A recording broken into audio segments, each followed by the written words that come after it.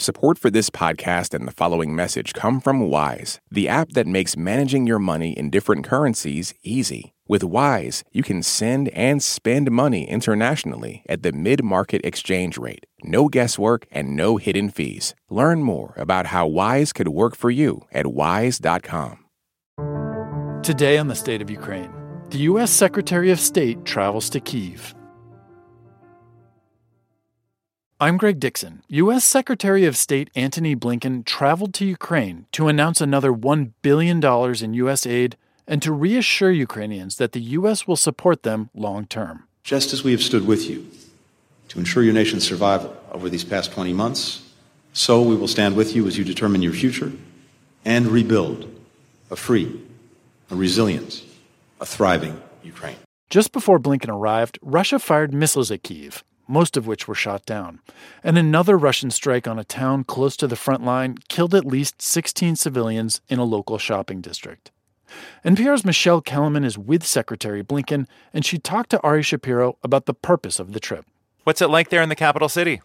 Well, the last time I was here with Blinken was early last year, and that was just before the war. Now you see, sandbags in front of all the government buildings. There were air raid sirens going off early this morning. That was before we got here.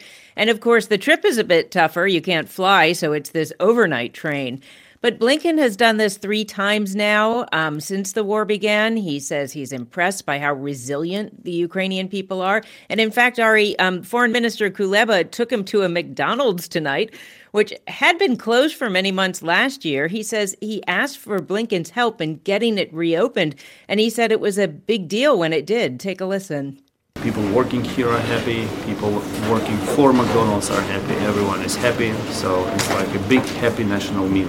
A big, happy national meal. And by the way, they didn't order Happy Meals. Ukraine's top diplomat had a cherry pie, and Blinken had some fries. Very American dinner there in Ukraine. Why is Blinken making this visit now? What's he trying to accomplish? Well, September is this important month on the diplomatic calendar.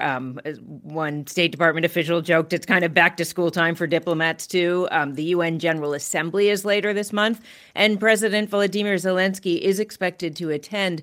So U.S. officials say Blinken wanted to get a sense from him about how this counteroffensive is going and what kind of support he needs on the diplomatic front as Zelensky tries to get more countries on board for how Ukraine wants to see this war to end. That is, with the UN Charter intact, with Ukraine's territorial integrity intact. What is Blinken's assessment of how this Ukrainian counteroffensive is going? Well, he spent a couple of hours with Zelensky talking about this. He says he's heartened by some of the recent progress, but it's really been a tough slog. The U.S. is pitching in more money now. He talked about $1 billion. Part of it's for things like demining. That's a huge task right now. There's also more equipment for the frontline effort, and the U.S. is trying to look to the future to offer Ukraine some sort of security guarantees that are longer term. Blinken says that's a conversation that's really just starting. But his mantra this week seems to be that the U.S. wants to make sure that Ukraine doesn't just survive, but that it thrives. We've heard him use that phrase quite a bit today. Although as he talks about the long term, resistance in American political circles, especially among Republicans, seems to be growing. Is that of concern to the administration?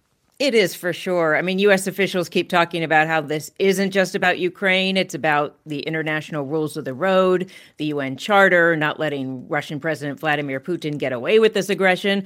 And the Ukrainian foreign minister repeated that and said he thinks that Republicans and Democrats do understand that this isn't just about Ukraine, but how the world should look. NPR's Michelle Kellerman in Kyiv. Thank you. Thank you.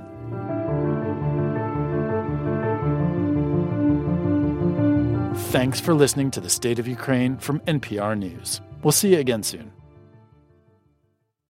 Support for NPR and the following message come from Saatva. Saatva luxury mattresses are every bit as elegant as the most expensive brands, but because they're sold online, they're about half the price. Visit SAATVA.com/NPR and save an additional $200. This message comes from NPR sponsor Linda Mood Bell. Linda Mood Bell's summer instruction for reading, comprehension, and math can help students catch up or get ahead. Summer instruction is designed to help children feel more confident, prepared, and excited about learning and school in the fall. Linda Mood Bell's evidence-based approach is individualized for all types of students with challenges that affect learning, including dyslexia. Learn more at lindamoodbell.com/NPR.